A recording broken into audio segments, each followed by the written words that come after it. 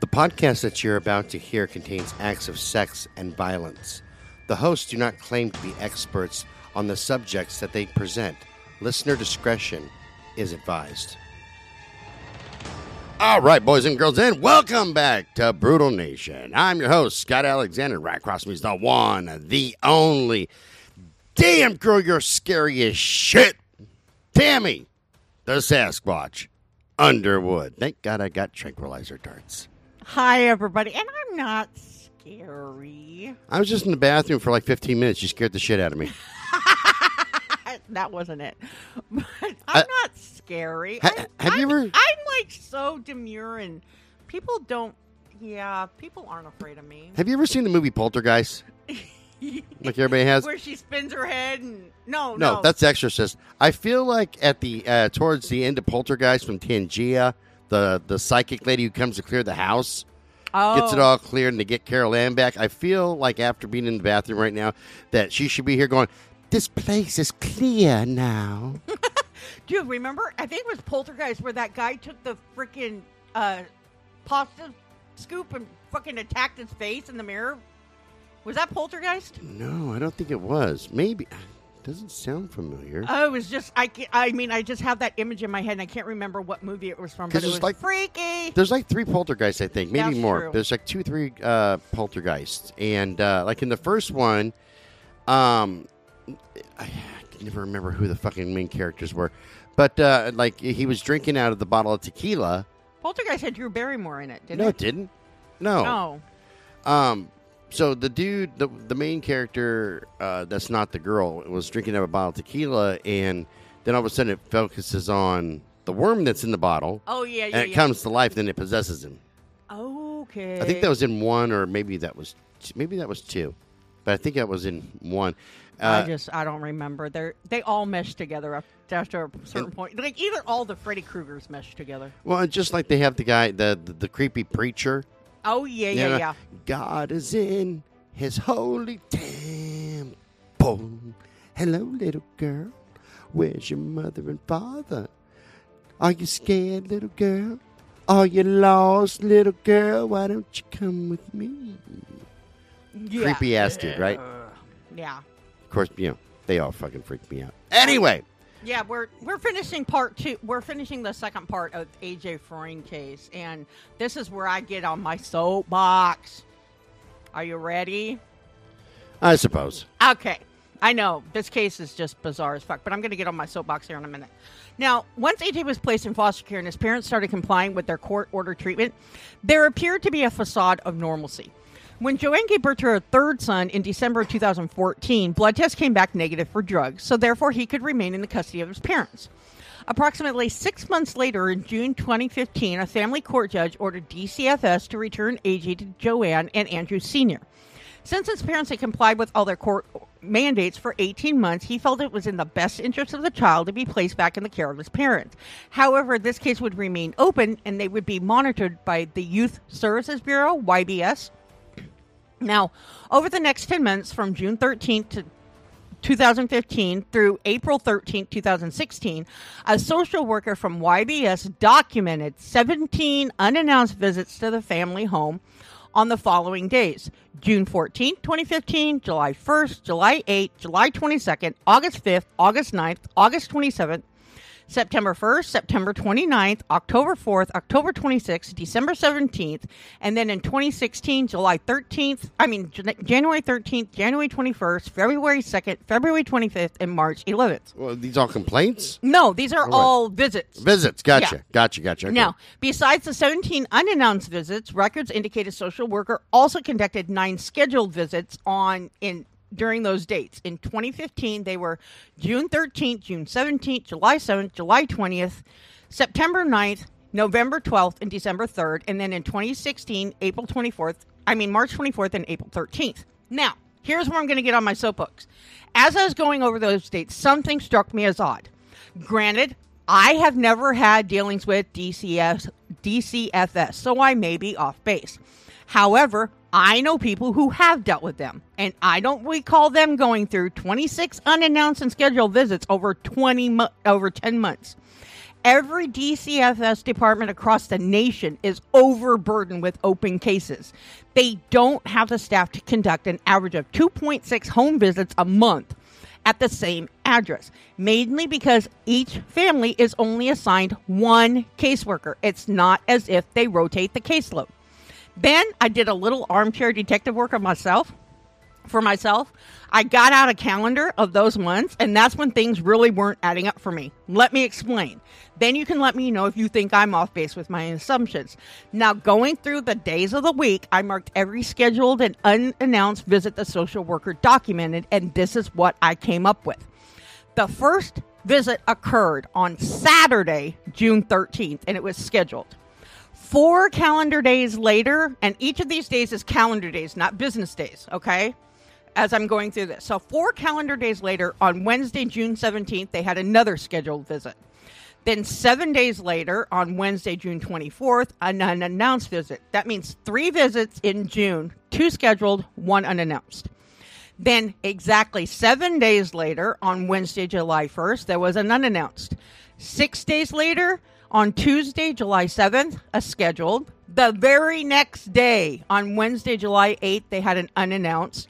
Then 12 days later, on Monday, July 20th, a scheduled.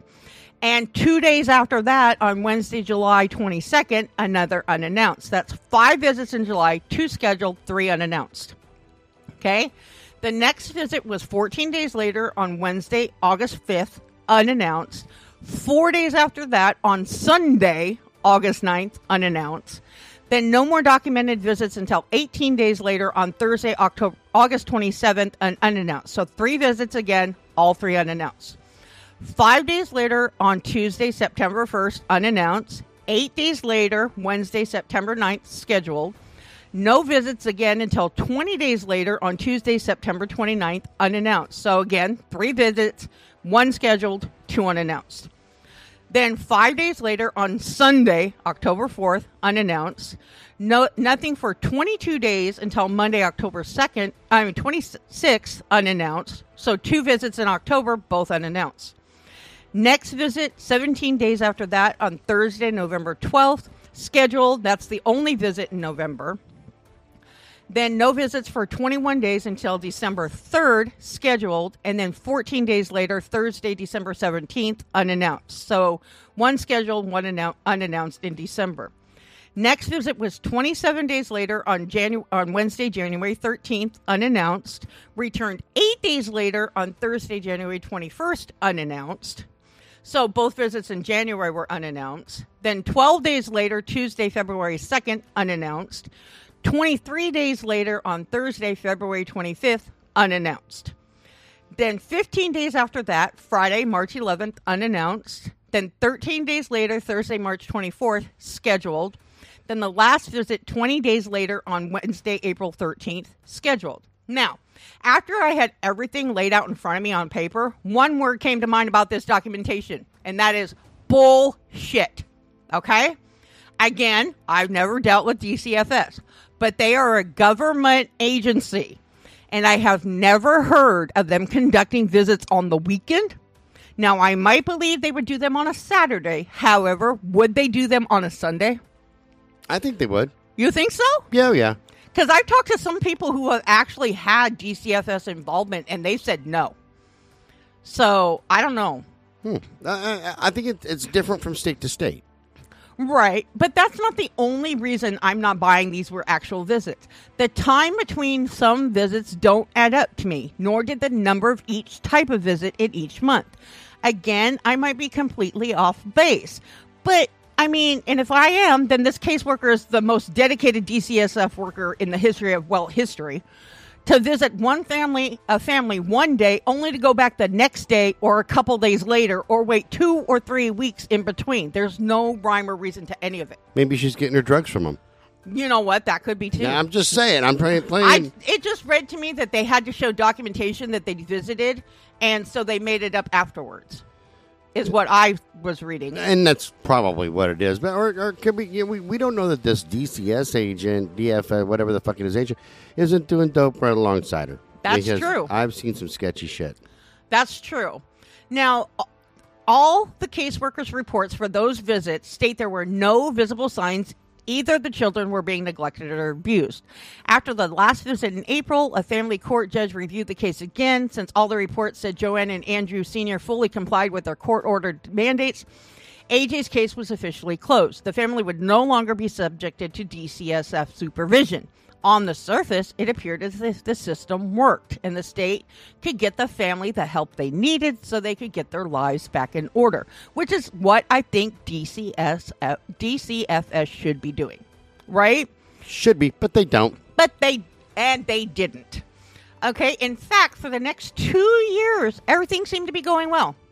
I couldn't find anything to indicate any more complaints had been filed against Joanne or Andrew Sr., but that changed in March of 2018. On March 21st, 2018, DCFS got involved with the family again. Someone contacted them and filed allegations against the couple, citing substantial risk of physical injury, injurious environment, and environment neglect. This call came from the hospital administration. According to the report, someone contacted the authorities when they found Joanne passed out in her car. And when the police and paramedics arrived on the scene, she was unresponsive, so they rushed her to the hospital. However, this next part isn't very clear. I couldn't determine if AJ was in the vehicle with her or not. All I know is he was at the hospital for some reason. There's a chance he was brought in by his father to visit his mother. But while he was there, hospital personnel noticed what they thought looked like old bruises on his face. They also felt the bruising was suspicious, so by law, they had to file a report because they're mandatory reporters. Reports indicated an investigator from DCFS attempted to contact Joanne and Andrew Sr. on 3 separate occasions, March 21st, March 29th, and April 9th of 2018, to schedule a visit to meet with the children. Apparently, all 3 attempts were unsuccessful. Then, approximately 1 month after the complaint was filed, on Wednesday, April 25th, an investigator with DCFS conducted a home visit with Joanne and her 2 youngest sons. According to their official report during the visit, the boys appeared to be clean and there were no visible signs indicating they were being mistreated. However, they said the case would remain open and someone would follow up. Now, I'm thinking that those 3 attempts were ignored so that the bruises could go away. That would make sense, yeah. Yeah. Now, a little over 3 weeks later, on Thursday, May 17th, another investigator conducted another home visit for a final safety assessment. The official report regarding that visit states the 2 boys were appropriately clothed and they appeared to be clean. They also didn't notice any visible signs of abuse, and they left saying they had to verify more information before they could give their final determination. The next day, on Friday, May 18th, the investigator officially verified Joanne was actively participating in her mandated drug treatment program. With that verification and the positive reviews from the home visits, they determined the complaint was unfounded and there was no cause to refer the case to juvenile court, and it was officially closed. So again, another failure, right? So, now here's the red flags about the competency of the system. The next week, on Thursday, May 24th, 2018, Patrick Keneally, the state's attorney for McHenry County, wrote a formal letter to the Senior Director of Operations at the DCFS Northern Region Office, and her name is Carol Ruzix. He wanted to document his concerns about the practices of caseworkers in her department. In the letter, he cited 3 specific cases where DCFS staff members were negligent in how they handled the investigations or weren't cooperative with relaying their findings. I found a copy of this letter, and portions of it are redacted to protect identities. However, it clearly sent up red flags about the competency of the system being followed by McHenry County DCFS staff. I want to share that letter with you. I'm going to read it in its entirety because it will give you a clear picture of what was happening. Keep in mind, this letter was written approximately 1 year before the tragic incident involving AJ Fruend took place, and it didn't have anything to do with AJ. But here's what it said. Dear Ms. Ruzix, I'm writing to express my concerns over shortcomings we have encountered while working with DCFS in McHenry County. While normally reticent to write letters of this type, our office has attempted over the last several months to express our concerns directly to DCFS staff. These efforts have been unsuccessful, and we believe DCFS administration has not been sufficiently responsive. Below are a few cases that illustrate our ongoing concerns. Now, in 2016, then redacted, indicated the A sequence, because apparently there's a certain sequence they have to follow, is what I got from this letter. Indicated the A sequence in his contact note, redacted, reported that the 11-year-old of redacted provided a credible statement that redacted was using heroin in the home. Now, redacted concluded without any input from our office that there was not sufficient evidence to warrant more aggressive action. As such, nothing was done. The B sequence was not indicated and no referral was made. The C sequence on redacted 2018 was indicated after DCFS learned that 2 of redacted children had discovered heroin and needles in the home. However, and again, no referral was made to the state's attorney's office. Then redacted 2018, redacted infant overdosed on heroin he found in the home while in the presence of redacted and the infant's father. The infant was revived after 4 Narcan shots and stabilized in the hospital after receiving a Narcan drip. Jesus Christ, that's a lot of fucking Narcan. I got For admit. an infant. Jeez. So how much heroin did this infant ingest? A fucking lot. Yeah, I'm surprised that infant did not die. It's Superman of kids right there. Now, Fuck another me. case. It says redacted. In this case, and I think that's the case number, is redacted. Oh, okay. In this case, the defendant was charged with child endangerment after he was involved in a road rage incident with his son in the car. According to the report, redacted interviewed the child regarding the incident. This one's going to piss you off. The child indicated that his dad was driving the car, pulled out a gun, and pointed it at the car next to them. The father was charged with aggravated assault pursuant to, the state, and the state filed a motion in the criminal case to introduce statements made by the child to redacted. A hearing on the state's motion, which would require redacted, and that's the DCFS worker, by the way, they just don't name them. Right. To briefly testify was set. When the assistant state's attorneys handling the case attempted to reach out to redacted for scheduling purpose, redacted insisted the child's statement clearly set forth in her report was not her report. Redacted then stated that she never spoke to the child. After the assistant state's attorney read her the report, she said that she was just covering for someone else that day. And to paraphrase, she said, and I quote, "This is what she gets for doing someone a favor." Okay? Yeah, okay. So she's lying. Exactly. She's lying on the thing. That's awesome. That's right. DCS. Man. So, redacted, a supervisor in my office, contacted DCFS on this matter and was assured of redacted's cooperation. Prior to the hearing, redacted was again contacted about her appearance for the hearing and told this. Check this out. I'm going to quote again, and that's pissing you off. And told the state's attorney handling the case she would be unavailable that day due to the fact that she would be, quote, washing her hair. Wow. Yeah. We were forced to subpoena redacted for the hearing on February 23rd, 2018. At the hearing, redacted maintained a hostile attitude toward the assistant state's attorney and lamented the fact that she had to testify, quote, on someone else's case. Her lack of preparation was evidenced by the fact that at the hearing, she could not answer simple questions about what the child said to her, where the conversation with the child took place, or who else was present for that conversation. Right? Okay. You're told that you have a hearing set forth at a future date, and you're saying, I can't be there. I got to wash my hair. Are you fucking kidding me? See, on a child abuse case? This is my problem with DCS coast to coast, because I've talked to other people about this shit. There's no accountability. Yeah. And that's the thing. If a DCS worker fucks up, and I'm going to use myself as an example later on and explain that, there's no accountability. Like, nobody is sitting there going, hey, there's going to be charges filed against you because you did this and this.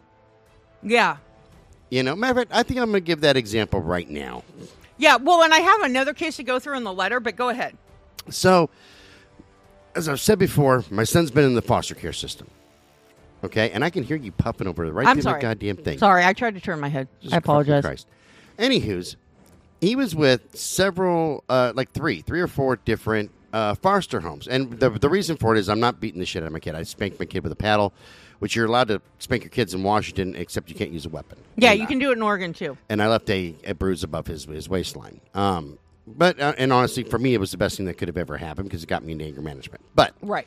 so, anywho's, they put him with this lady who's fucking blind, Okay.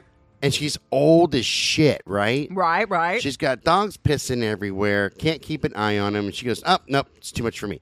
So then the caseworker goes, "We're going to put him with this lady here, and she specializes in like people like Jake who have Asperger's, learning disabilities, perfect fit, da da da da." She couldn't handle it. Okay. And then puts him with another one that they couldn't handle it either. There was just a bunch of shady shit going on. Because what they wanted to do, and I was actually told this by the caseworker. Let me quote this verbatim. "I don't think that a single father should have custody of their child." Oh, what? That is what, and her name is Kathy Hammersley from here in Clark County. I will call her out right now. Call her out. Because that's exactly what bullshit. she said verbatim. I'm sorry. Sometimes single fathers are the best place for their child because being with the mother isn't. Well, yeah, and keep it in mind, Jake's mom, Left she got him. ghost. Yeah. She You know, abandoned him. She did that when he was a teenager, too. Like, hey, I'm going to show that I'm a good mom so I can be with this guy, and then got ghost again. But that's exactly because they wanted to adopt him out because that's how they make their money. Mm-hmm. And because there was nothing they could do to make money off of me. Being that they couldn't get funds to get me into a rehab program. I didn't do drugs. Right. They couldn't get me into a rehab program for alcohol because I drink, but I don't drink very heavily. I'm not a drunk. It's not affecting anything. I don't drink heavily. Right. You're still able to function. Yeah. So they couldn't make any money. So how they make money? They want to adopt them out. And through the whole process, I mean, even stupid shit going as far as I missed a court appearance that I wasn't required to be at. Okay. Was not required to be there. What I didn't know was that my mom and stepdad had come up because we'd already come up with a plan that they're going to take Jake, right? I legit forgot. I get a call going, "Well, you weren't in court today." I said, "Well, okay. Sorry, man. I legit forgot." "Well, I have it on good authority that your truck actually broke down, so why are you lying to me?" I said, "Why the hell would I lie to you about it? Number one, I wasn't required. Number two, I legitimately forgot. My truck breaking down is a way better excuse. Yeah. Way better." And she stuck to her guns. It was all about trying to kind of, put me down and all that stuff there. It had nothing to do with help. It had to do everything with trying to discredit me as much as they could, so that way they could adopt him out to a family that he was staying with at the time that honestly were not qualified. But you know how much accountability they had for that? Zero. Yeah. Yeah. It's crazy. And so this other one is another redacted case number. DCFS responded to the family home after the redacted death of a 3-year-old child. Redacted took custody of the redacted surviving children. The youngest child was 1 year old, and the oldest child was 14 years old. I was able to determine through the rest of the letter that the third child was another 3-year-old. Okay? At the time the children were moved from the home, no diapers or clothing were obtained for any of the children. Lovely. When the children arrived at the Child Advocacy Center, CAC, the 3-year-old did not have shoes. While at the CAC, Redacted refused to change the 1-year-old's diaper, and one of the CAC staff had to do so. Prior to the interviews, Redacted refused to sign consents to have the children interviewed, and Redacted had to sign the consents. Further, when it was time for the kids to leave, Redacted refused to pick up the 3-year-old to carry her to the car since there had been previous reports of bed bugs in the home, and made her walk across the parking lot in her socks while Redacted carried the 1-year-old. Okay, I'm sorry, that's abuse in itself. It is, but there's no accountability for it. Exactly. Absolutely none. They get to walk free. Right. Now, Redacted's reasonable efforts to report did not include any of the necessary facts to support probable cause and no facts in support of reasonable efforts. When Redacted were contacted by the assistant state's attorney handling the case regarding the insufficient report, Redacted responded, and to paraphrase, that he did not work over the weekend. Further, when questioned about not personally going to inspect the home for his report, he stated it was a crime scene. However, when questioned if he asked law enforcement if he could it would be possible to enter the home, he said he never did it as well he never did, as it would have been the weekend. So I didn't do it. I wasn't working. It is our goal to facilitate a dialogue with the DCFS to improve the manner in which cases are investigated and prosecuted. I look forward to your response on how this can more productively occur. Then he provides contact information. Sincerely, Pat Kennelly. Now, I need to pause for a moment and take a deep breath. I experienced a wide range of emotions when I read this letter. Keep in mind, there wasn't any mention of AJ and his family. However, it's obvious there was a major problem in the procedures and conduct at DCFS in McHenry County. It was only a matter of time before something tragic happened. Unfortunately, young, defenseless 5-year-old AJ Fruend had to pay the ultimate price. That being said, I also gleaned something further from this letter. There is very strong possibility some, if not most, of the home visits reports I documented above were fabricated to cover someone's ass. I believe it. If that's the case, they should have taken the time to make their records more believable. Let me be clear. I have no proof any of the DCFS reports were fabricated. I'm not officially accusing anyone specifically of blatant misconduct. I am. I'm just saying 2 + 2 in this case adds up to bullshit. No, I am, because you got to look at the history, man. If all of your peers are doing that, there's a 99%. Maybe they're not. Okay, maybe this caseworker didn't. But to me, that just sounds like a whole caseload of fucking bullshit. Laziness. It is. It's being complacent. It's being fucking lazy. Right. Okay, now 7 short months later, on December 18, 2018, DCFS received a call on their hotline. The report filed allegations of environmental neglect toward both AJ and his younger brother. However, it went further and stated AJ had visible welts, bruises, and cuts. It was obvious the situation had gotten dramatically worse. Apparently, Lorelai called the cops on her daughter, Joanne. When the authorities arrived, they noticed AJ had an enormous bruise on his hip. In the house, they noticed sections of the ceiling were falling down, the carpet and tile on the floor were torn up, and there was a strong odor thought to be dog urine in the boy's bedroom. The officers arrested Joanne and charged her with driving while suspended. Then they called a social worker and placed AJ and his brother in protective custody and transported them to Crystal Lake Police Department until they could determine how to proceed. Now, once the children were at the station, an investigator from DCFS came and interviewed them about what was happening at home. First, they tried talking to AJ's 4-year-old brother. However, no matter what the investigator did or said to engage the child, he wouldn't say a word. They did note that he did appear well cared for and healthy. Next, the investigator talked to AJ alone. When he was asked how he got the bruise on his hip, he said it happened when the dog pawed at him, but he wouldn't say anything else. Finally, the DCSF investigator questioned Joanne, and when she was asked about the condition of the home, she said the ceiling and floor were torn up because she and Andrew Sr. were remodeling the house. However, she admitted there might be dog feces and urine inside the home, and it was possible there were some in the boy's bedroom. Since Joanne's charges were minor, a bail was set. Andrew Sr. quickly posted it, and Joanne was released. After talking to the children and Joanne, the DCFS investigator determined it was safe for the children to return home with their parents. They said they would lift the protective custody order after AJ was evaluated by a medical professional. Joanne and Andrew Sr. agreed to the terms, and she even asked the authorities to do a drug test on her. I don't know if they ran the test or not. I do know that AJ's brother could leave the station with his parents that night while AJ was taken to immediate care. Now, let me pause again. Joanne and Andrew Sr. left the station with AJ's little brother and went to the hospital to wait for AJ to be seen by a doctor. According to reports, the physician in the emergency department couldn't definitively state how AJ received the bruise. His chart note stated it could have been caused by being hit with a football, pawed by an overzealous dog, or being struck with a belt. Now, let me pause for a moment, only because I have a question. However, before I ask my question, I need to say something. In junior and senior high, I was athletic. I played volleyball and softball. I was a star in the track team. I was raised around boys and considered myself a tomboy. I have been hit with a softball, baseball, and football. Heck, there was one time in track practice when I wasn't paying attention. I walked in front of the path of a flying discus, and it hit me in the arm. There's one time during a wrestling match, I got hit with a goofball.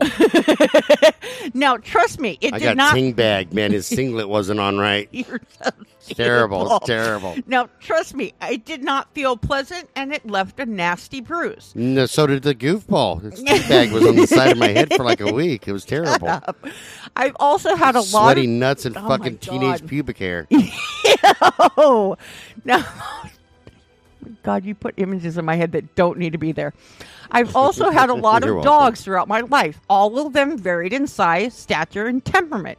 I've horseplayed with those dogs and been accidentally injured with playing with them. It wasn't very long ago when my giant shepherd husky mix, Ghost, who weighs over 100 pounds, accidentally smacked me in the face with his paw while we were cuddling. I'll admit, when it happened, it hurt. But here's the thing. Everyone needs to know about dogs. Unless a dog is trained to be aggressive, it's not in their nature to harm anyone. In fact, their instinct is to protect their people. Yes, they will play, and sometimes accidents happen, especially since they are the equivalent of a large child. When those accidents occur, someone can get hurt. Keep in mind, I'm a big girl, and I've wrestled with some big dogs, but I have never received a large bruise from them pawing at me, mainly because even when they roughhouse, there's not a lot of force behind their paw swings. Finally, I've also been beaten with a belt. I have had welts and bruises up and down my body from getting my ass whipped with a belt. So now you know I have received injuries from all three of these potential causes of AJ's bruise. I know bruises caused by each of them are completely different. In other words, a bruise from being hit with a football does not look like a bruise caused by being pawed at by a dog. Also, neither of those look anything like the bruises I had after being struck with a belt. Let me be clear. I'm not saying the doctor was incompetent or negligent in his assessment. All I'm saying is that each type of injury leaves a distinct type of bruising. Therefore, I don't know how they could be confused with each other. Now, here's my first question. Well, my first questions. Do you think the doctor downplayed the injury? If so, why? Could have been a friend of the DC of the protective services worker person. That could be. And as far as dogs and what have not, speaking of that, you still haven't brought me to Asian girls. I'm just saying. And, you know. What does it have to do with? Never mind. I know. The pet store knows what I mean when I say I need a cage for a big dog. For you. No, I'm just kidding. My Asians can roam freely in the backyard. As long as they're chipped. Yeah, they're going to be chipped and collared. But, yeah, it's for their safety. It's for their safety. Oh, my God. Now, perhaps this will help you answer the question better. The doctor did note he had a concern the injury wasn't an accident after AJ made a statement during the examination. According to reports, while the doctor was examining AJ's injuries, the child said, "Maybe someone hit me with a belt. Maybe mommy didn't mean to hurt me." Hello, people. The child literally just told them what happened the only way he knew how, without saying, "My mommy beat me." Correct. Okay? Despite the doctor's notes and obvious concerns about what AJ said to him, the DCFS investigator felt it was safe for him to go home with his parents. But wait, he stipulated that Andrew Sr. had to stay at the house with Joanne and the children, quote, just to be safe. Now, here's my next question. Do you think the DCFS investigator purposely overlooked the doctor's concerns so they didn't want to deal with the hassle and or headache of following through with a full investigation? Fuck yeah, man. They want to get paid for just sitting on their ass and doing nothing. That's exactly what I think it is. I don't think it had so much to do with the doctor as much as it did with that DCFS investigator. Now, here's the ultimate failure in this case. After releasing the children back into the custody of their parents on December 19, 2018, a DCFS investigator conducted a surprise home visit. According to their report, they noticed piles of clothes and toys on the floor of the dining room and living room. Although the kitchen tile was torn up, it appeared to be clean. The investigator noted there weren't any visible evidence the ceiling was falling down. They also said they detected a slight odor of animal urine, but it wasn't overpowering. They found no visible evidence of dog feces or urine on the floors of the home. When the investigator interviewed Andrew Sr., he said he and Joanne picked AJ up from the hospital the night after he was evaluated by a physician. However, he also stated he and Joanne had never subjected their young children to corporal punishment. He also claimed Joanne had not been using drugs recently. After the investigator talked to Andrew Sr., they left. That's when I think the system ultimately failed AJ in this case. They left and said they had a couple more people to speak with before they filed their report. On December 20th, the current DCFS investigator claimed they spoke with the previous investigator about the past allegations against Joanne and Andrew Sr. and they made a determination on the findings. I tried everything I could think of to find any notes or reports about that alleged conversation and came up empty. All I know is this. On January 4, 2019, the current DCFS investigators submitted their findings, and according to the reports, they didn't find enough evidence to substantiate the allegations of abuse. There was no proof AJ had any bruises, cuts, or welts resulting from being hit by his parents, and they officially closed the case, deeming it unfounded. Again. Christ. Now, where's AJ? On April 18, 2018, at approximately 6:30 in the morning, Andrew Sr. left the house for a doctor's appointment he had in Elgin at a rehab clinic. A few hours later, around 9 a.m., he called the authorities and reported AJ missing. When law enforcement officials arrived on the scene, they found the home was in a state of neglect. Rotting food was lying all over the house, soiled clothing and garbage were strewn all over the floor, and the floors were ripped up. They immediately placed a call to DCFS to file a report alleging inadequate supervision of the minor children and environmental neglect. Then AJ's little brother was taken to the station until they could determine a course of action. An investigator with DCFS went to the Crystal Lake PD, spoke with the officers, and filed a complaint. After that, they placed AJ's little brother in protective custody and was placed in the care of a licensed foster home. He was also taken to the hospital to be examined by a medical professional, and according to the reports, the physician noted he appeared to be healthy and there wasn't any visible evidence of neglect and or abuse. Approximately 1 hour after handing AJ's little brother over to DCFS, the authorities returned to the house, this time to execute a search warrant. For the rest of the day and into the early evening hours, they took box after box, bag after bag full of items from the house out to a mobile evidence response unit. Law enforcement officials released a statement to the public the next day, which would have given the community a clue about the direction the case was headed. Apparently, they took a canine team over to the house, and the dogs only alerted to AJ's scent inside the house. Therefore, there was no sign the child had left the premises on foot. They also said they had no reason to believe he'd been abducted. In other words, they were, quote, focusing their investigation on the residents. When Joanne's attorney, George Kalilis, addressed the media, he said, quote, at some point we got the impression that she may be considered a suspect. I don't know whether she is or not. Then he told the community they, quote, should not assume the worst. Okay, whatever. Andrew Sr. had spent the better part of Friday afternoon walking around the neighborhood. He told anyone who would listen, please pray for his safe return. Anybody that's religious or believes in God, please say a prayer. According to official statements, Joanne and Andrew Sr. hadn't seen AJ since the previous Wednesday night at approximately 9 p.m. They said they put him to bed, and when they woke up the next morning, they couldn't find him anywhere, so they reported him missing. Once the authorities responded to the call, the Crystal Lake PD activated something referred to as the Illinois Law Enforcement Alarm System. And this is a system the police employ that calls in surrounding law enforcement agencies to aid their efforts. By Thursday afternoon, 15 police agencies had joined the search for AJ. Holy shit. Yeah. They're on about that. Yeah. They were using 4 drones to get an aerial view of the neighborhood. There was even a dive team using sonar to search the lake nearby. That team was out until approximately 10 p.m. and they found nothing. Investigators also asked neighbors to search their property for anything suspicious. Now, on Friday, while the authorities were searching for AJ at the house, an investigator met with AJ's little brother at the McHenry County Child Advocacy Center.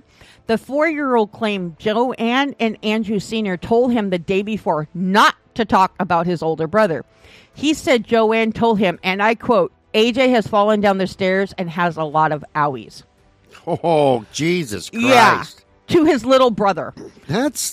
This is just getting more and more fucked up. Isn't it? Jesus Christ, man. Now, on Saturday, April 20th, the community held a candlelight vigil for AJ at Main Beach. Joanne and Andrew Sr. attended and thanked everyone for their support. And from people from all over the community continued to search for the little boy for the next 4 days. On Wednesday, April 24th, the day after the couple appeared in court to determine where AJ's little brother would be housed, Andrew finally told the investigators what really happened to AJ. He also took them to the location. I'm going to start crying. He also took them to the location near the ComEd transmission towers in Woodstock to show them where they could find the boy's remains. Andrew Sr. had wrapped the boy in plastic and buried him in a shallow grave. He and Joanne were arrested and charged with first-degree murder. Now, here's what happened to AJ. This is where I'm going to cry. Well, get your shit together. I know, I'm trying. Like, I'm not trying to be harsh or anything like that, but we cry too much on this damn show when it comes to kids. I'm trying to keep myself rigid. I know. But according to reports, a little over a month after DCF closed their case on the environmental neglect case, the bank foreclosed on Joanne's house. It was sold at auction on February 22nd, 2019. Despite that, she and Andrew Sr. continued to live there. Court records indicate that a couple weeks later, on March 4th, Joanne supposedly took a disturbing video of AJ. In the video, AJ is naked, lying in a crib. In that video, also, AJ... Oh, I wrote it twice. Hang on.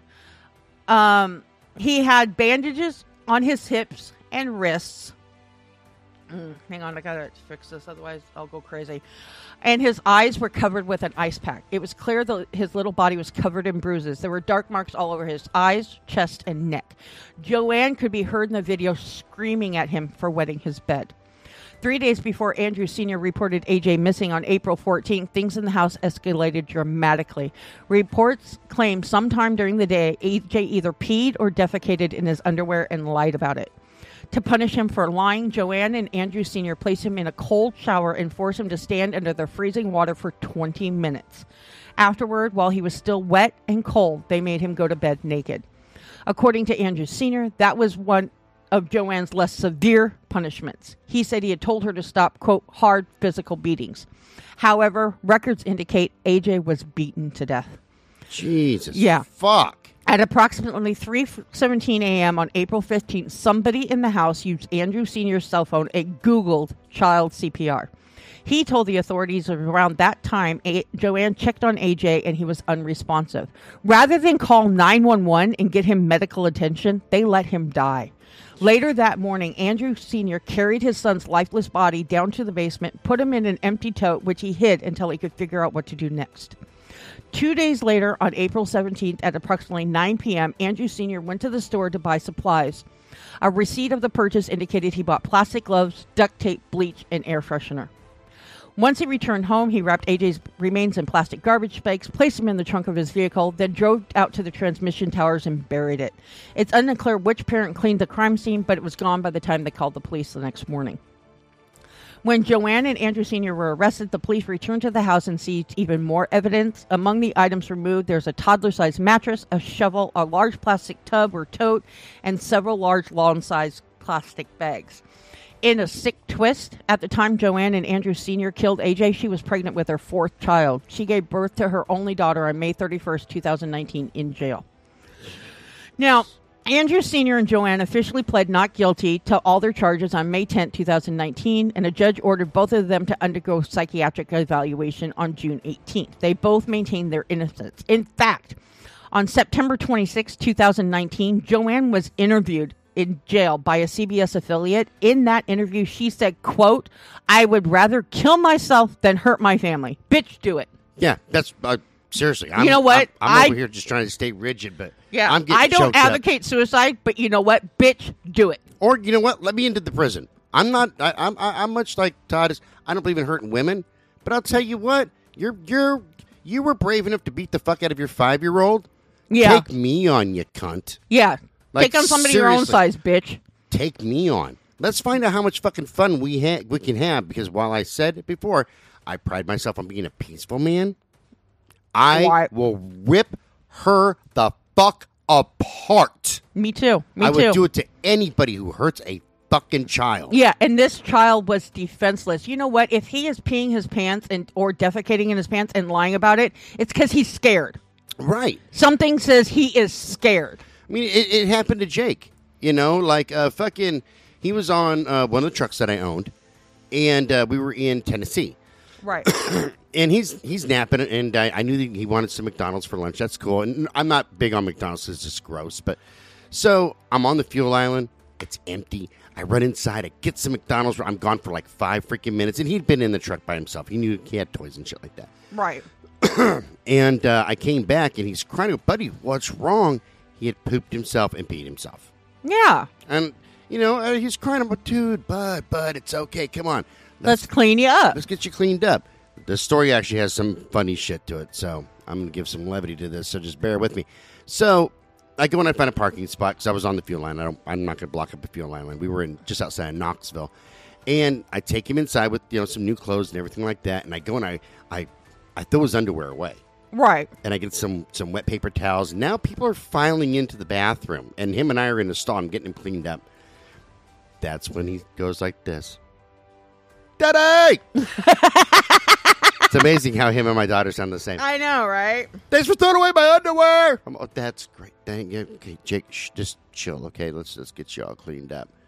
Then we're doing our thing, right? Daddy! Thanks for wiping my butt! Jesus Christ, kid, come on. We already got to do the walk of shame. Will you fucking give me a break, for fuck's sakes? But yeah, there was no, fucking beating the fuck out of my kid. I mean, kids do that. Yes. It just fucking happens. Yes, that's true. Adults do that. Tell me if there's anybody out there who, as an adult, at one time, you have not shit your pants at least once. Seriously. Yeah. You could be sick. Yeah, that's true. There can be stuff that's happening. You could be driving somewhere and say, "Oh my god, I got to go to the bathroom," but can't find an exit right away. Yeah, shit happens. Yeah. Shit literally happens. Yeah, it just freaking happens, and to beat the shit out of your kid for that, yeah, or get them to the point where they're scared that they have to lie about it. Right. Well, to beat the shit out of your kid to begin with, right? I'm all for spare the rod, spoil the child. Okay, I'm all for spanking a kid's ass because every kid needs a swat.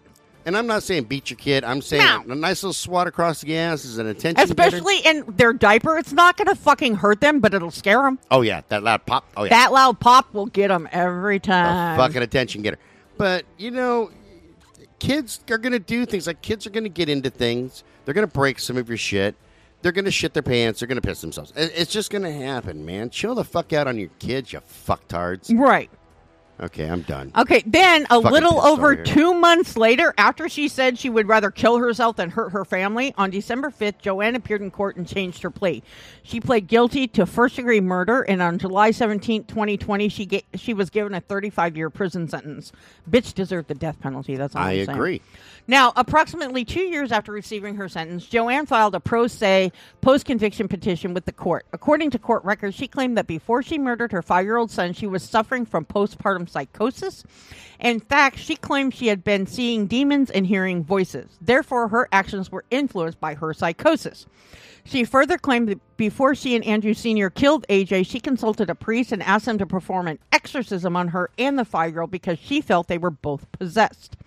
Now, Joanne's petition stated her constitutional rights afforded under the 6th, 8th, and 14th Amendments were violated, and she was seeking relief under the Post-Conviction Act. The official document states the following to support her claim. First, ineffectual representation by her court-appointed counsel. Joanne says they refused to call witnesses to testify on her behalf, nor was she allowed to take the stand in her own defense. She said she was never read her Miranda rights when she was arrested or at any time before she was questioned. When she told her attorney this, they didn't pursue the matter. According to her, she can, quote, read and write, but was illiterate to the statutes and of the law and her constitutional rights. Right? Horse shit, but continue, please. Yes. Then she cited her rights under the 8th Amendment of the Constitution, which protect against cruel and unusual punishment, were violated. To support this claim, she stated she was given an excessive sentence due to long-term usage of psych medications while pregnant. While she was pregnant and housed in county jail, she was prescribed psychiatric medications, but she claimed she wasn't monitored regularly for any side effects. Then she stated her rights under the 14th Amendment of the Constitution, which guarantees due process and equal protection under the law, were violated. In support, she states the psych meds she was prescribed caused a hormonal imbalance. While taking the meds, she was only monitored once a month by a psychiatrist, and she should have had a weekly evaluation since she was pregnant. Joanne also claimed her rights were further violated because she wasn't placed on suicide watch status until after she gave birth to her daughter. She said since she was suffering from postpartum depression and psychosis, she should have been placed on suicide watch status as soon as she was booked in the county jail. Now, Judge Robert Wilbrandt reviewed Joanne's claims on June 1st, 2022, and disputed many of them. He said she didn't have her constitutional rights violated, therefore he dismissed her petition. Good. Now, the latest report I read said she was seeking the help of counsel to file another appeal. Now, Andrew Sr. was originally charged with first-degree murder, to which he pled not guilty on May 10, 2019. Then on September 18, 2020, he appeared in court and pled guilty to involuntary manslaughter, aggravated battery of a child, and concealment of a homicidal death. The judge sentenced him to 30 years in prison. On January 21, 2021, the Illinois Attorney Registration and Disciplinary Commission officially disbarred him because of the felony convictions. Now, that's all I have typed up, but I'm going to reiterate. This was a complete system failure. AJ did not have to die. I agree. Now, I do know that some of the DCFS workers involved in this case have been disciplined and lost their jobs. Good. Get rid of the whole fucking unit and hire more people. Yeah, hire people who want to do their fucking job, who want to protect these children. Losing your job, though, in this case is not enough. No, they were responsible for a fucking murder. There should be criminal charges. Exactly. They should at least have manslaughter charges. Because manslaughter is death without premeditation. Right. Sorry, man. My fucking allergies are killing me. I haven't even taken my allergy pills yet. But yeah, because manslaughter is death without premeditation or involuntary manslaughter, which means there was no direct involvement. You know what I mean? No, I know what that is. But yeah, there should be criminal charges. Yes. For the people that were in charge of protecting. Exactly. There should be criminal charges, and I believe that across the board. If you're in a position of power, like let's say, okay, let's go with cops, okay? Yeah. Because I've seen some great cops out there that are fan-fucking-tastic. But we've seen some shady-ass ones, too. I think that if you're a cop and you get caught doing anything shady. Oh, yeah. For example, if you get caught speeding, I think that your ticket should be twice the amount of everybody else. Mm-hmm. Why? Because you're in charge of enforcing the laws. You should be held to a higher standard. So, and if you get caught using drugs as a cop, illegal drugs, the punishment should be twice as much of anybody else. Right. Because you already know the law. This isn't a mystery to you, okay? Right. And you should be held to that higher standard. Right. And it should be the same for these assholes. Just like my fine doubles in a school zone, your fine should double because you fucking know the law. And right. You're violating it anyways. Right. You're violating the same laws you're choosing to violate, yes. You swore to uphold, and you're violating it.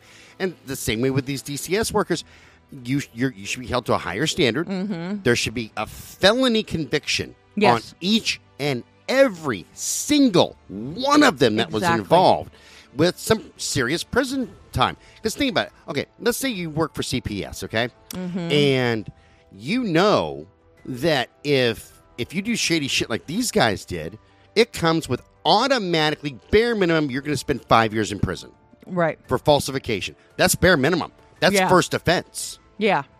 Are you going to violate? And I'm going to say no, and let me tell you why. It comes down to, they do this with truck drivers, okay? Since I have a CDL, if I get a DUI in my personal vehicle, we're not talking a semi. Right. We're talking my personal vehicle. My license is suspended for 1 year, but the insurance companies won't touch me for 3. So that's 3 years. That you can't work. That I can't work in that industry. Right. That's first offense. Yeah. Second offense, I believe, is 5 years of a suspension. It's 3 or 5 years of a suspension. And this is just DUI. This isn't drugs, by the way. Right. We'll get to the drug thing in a second. And then your third is a lifetime.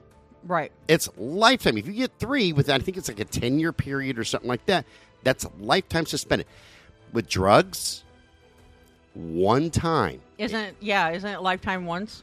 If you get caught with drugs in a commercial vehicle, right, 1 time, that is a lifetime. As far as I remember, because it's been a while since I've had to take this class, that's a lifetime suspension. So what that did by putting those in there is now people that have CDLs are hyper aware of it.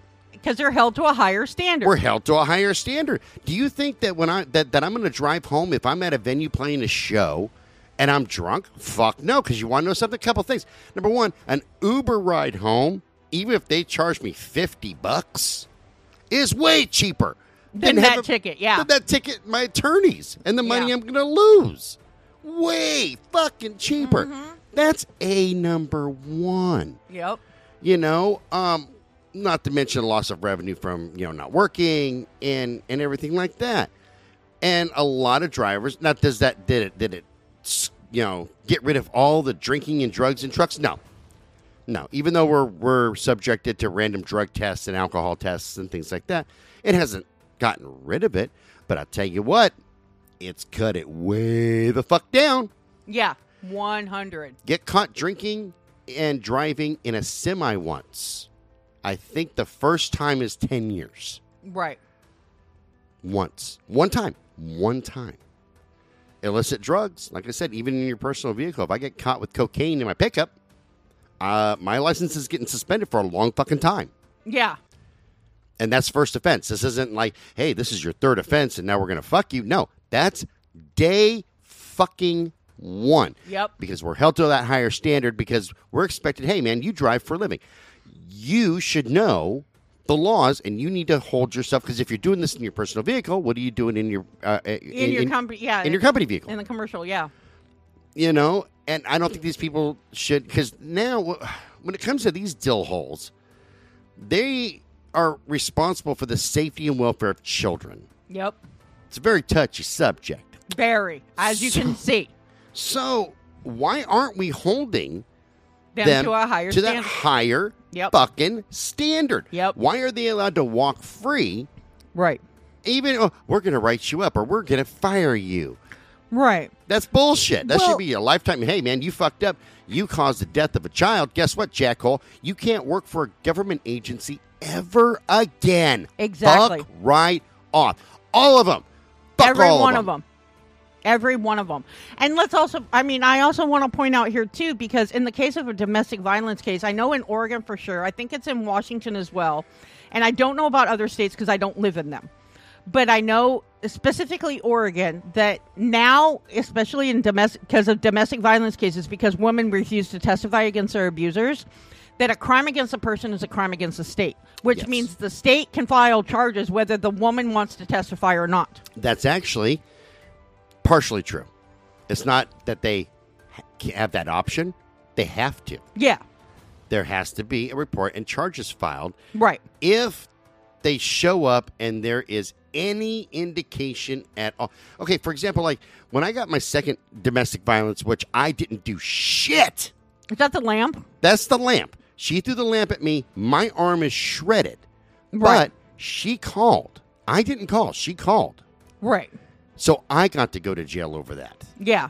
It was me. And I didn't honestly do jack. Right, because didn't they tell you they thought you did it yourself? Yes. Well, I think that you did that yourself and shredded your own arm. No. No. I can see in some alternate universe that might happen, but that's a big fucking no. Yeah. Morons. Swear to fucking God. So, there is all that. And like I said, I know we cannot bring AJ back.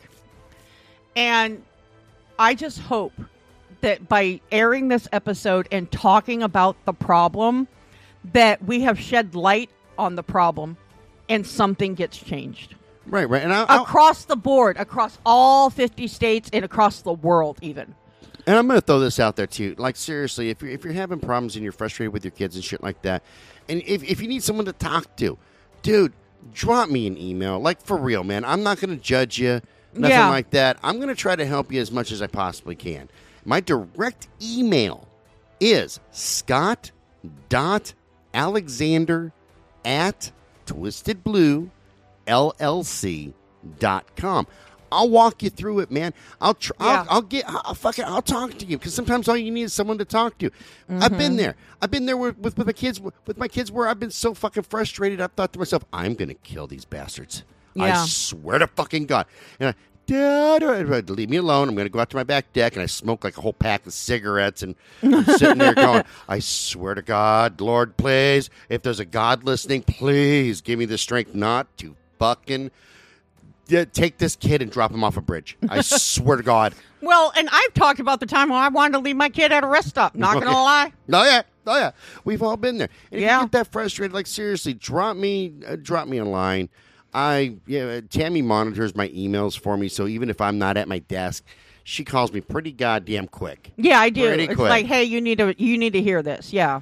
And I only monitor his emails because I know he doesn't check them regularly.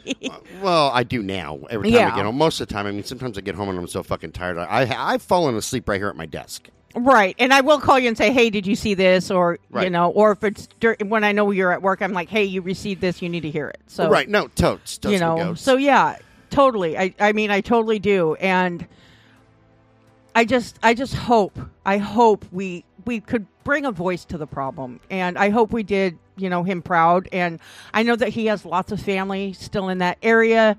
In fact, I think one of them is a fan of ours on our Citizens of Brutal, not Citizens, but our Brutal Nation fan page and everything. And I just hope beyond a shadow of a doubt that that, our heart goes out to you. And I couldn't imagine being in this situation, and I wouldn't wish it upon anybody. But I hope that we were able to, bring him justice and be a voice for him. Right. I can't imagine anything like that happening to any. Fucking my kids, man. I can't either. Because, I mean, I make fun of my kids all the time. I make fun of Jake, and I make fun of Cass. I make fun of my son. You make fun of my son. I make fun of your son. Shit. God damn it, man. I love my kids so fucking much. And I'm not, and I'll admit, man, I'm kind of a shit dad. I really am. I mean, I'm not perfect, man. Right, and I admit I'm not a perfect mother, but I even know that my son's not your son, but you would freaking move heaven and earth to make sure he was safe. Oh, shit, yeah, man. You love my kid. Fuck yes, I do. Everybody loves him. 9 foot tall fucking Asian scares the shit out of me. You know what? Him and I were actually at an Asian market in Beaverton the other day, and after we checked out and everything, my son's walking out of the store. The checkout lady goes, "Is that your son?" I go, "Yeah," and she goes, "Oh my goodness!" And she raised her arm above her head. She goes, "He's tall." I go, "I know." Why are you Asian so big? Yeah, because he is obviously in the water? Asian. I mean, you can look at him and know he's part Asian, but yeah. There must be something in water. That big, we don't grow Asian that big. What wrong with you? What wrong? Well, I told you in 2019 when we went out for my grandma's funeral in Iowa, as soon as my family saw my son, because some of them hadn't seen him since he was little, they go, "Oh my God, what are you feeding him?" I said, "Humans." He's just eating other humans. No big deal. We feed him the neighbor children. That's Why? right. Why do you ask? He's corn and human fed. That's it. That's all. But no, like I said, my heart goes out to this entire family, the ones that weren't involved and the ones that probably tried to get help and couldn't. Right. And I also, if you do email me, y'all, for whatever, and it's not just this, anybody that needs help, that just needs someone to talk to. Dude, I know that I sound like I'm a hard ass, okay? No, I know that. He's a teddy bear. I got a lot of fucking compassion, man. He does. I've seen a lot of shit. I've seen a lot of bad shit in my life. And we've been through a lot of shit. Right. And I try to help out. I try to give back as much as I possibly can. Exactly. So seriously, man, if you're, let's do a big PSA about this shit. If you're having problems with the kids and you see someone to talk to, email me, okay? If you're feeling depressed, because I am the king of depression. Oh, yeah. That's why I take the crazy pills. Email me, man. Fucking let's talk Even this if you out. want to do self-harm, email. Yeah, just email me. It's cool, reach man. out, because you know what? Even though we do true crime podcasting and everything, we're here for our communities. Okay. So, Squatchy Poo over here, she works for me for a reason. She sits at her desk all day, for the most part, when I don't have her running all over fucking hell's creation trying to get me obscure things like penguin wings. I have not found those yet, but yeah. Get the flippers! But, as soon as your email goes through, 9 times out of 10, she's going to see it, and she's going to fucking call me. And, we'll take care of it quick, man.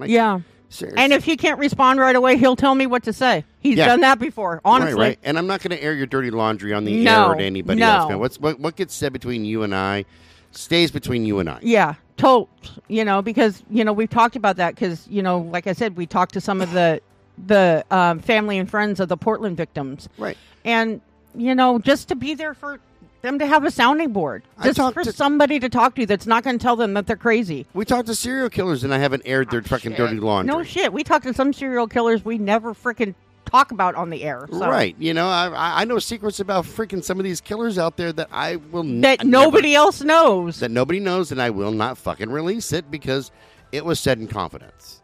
So if I can do that with serial killers, I can do that with you, okay? Exactly. I just want to try to help. We ready to wrap this motherfucker up? I'm ready. Go. Well, after you cough up a lung. I've got to fucking take my allergy pills. My eyes are all watering over here. I think my butthole fell out. That happened a long time ago, but oh okay. My God, I fucking been anally violated. Oh, that was yesterday. Never mind. That's tomorrow. And tomorrow. Ask fishing fun days. A little spit and determination. That's all right. That's all you need.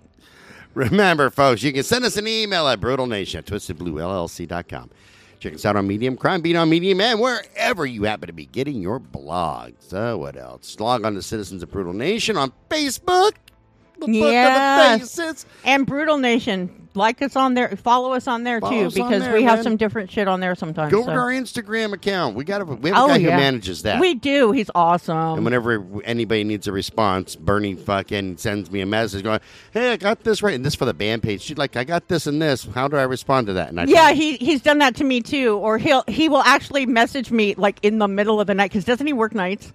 He works all the time. Like he was working nights, and right now he's been on vacation in California for a month. Right, but he will like text message me in the middle of the night saying, "Have you seen this?" I'm like, "Yeah, dude. Thanks for waking me up." Bernie's fucking awesome. He is. He's awesome. I love him. And shout out Bernie. And he's cute. He is adorable. Oh, shits and fucks. Let's see what else. When you get on the Citizens of Brutal Nation, go on over to our merch store. Buy some shirts. Buy something. Buy something. Jesus fucking Christ. Help a brother out.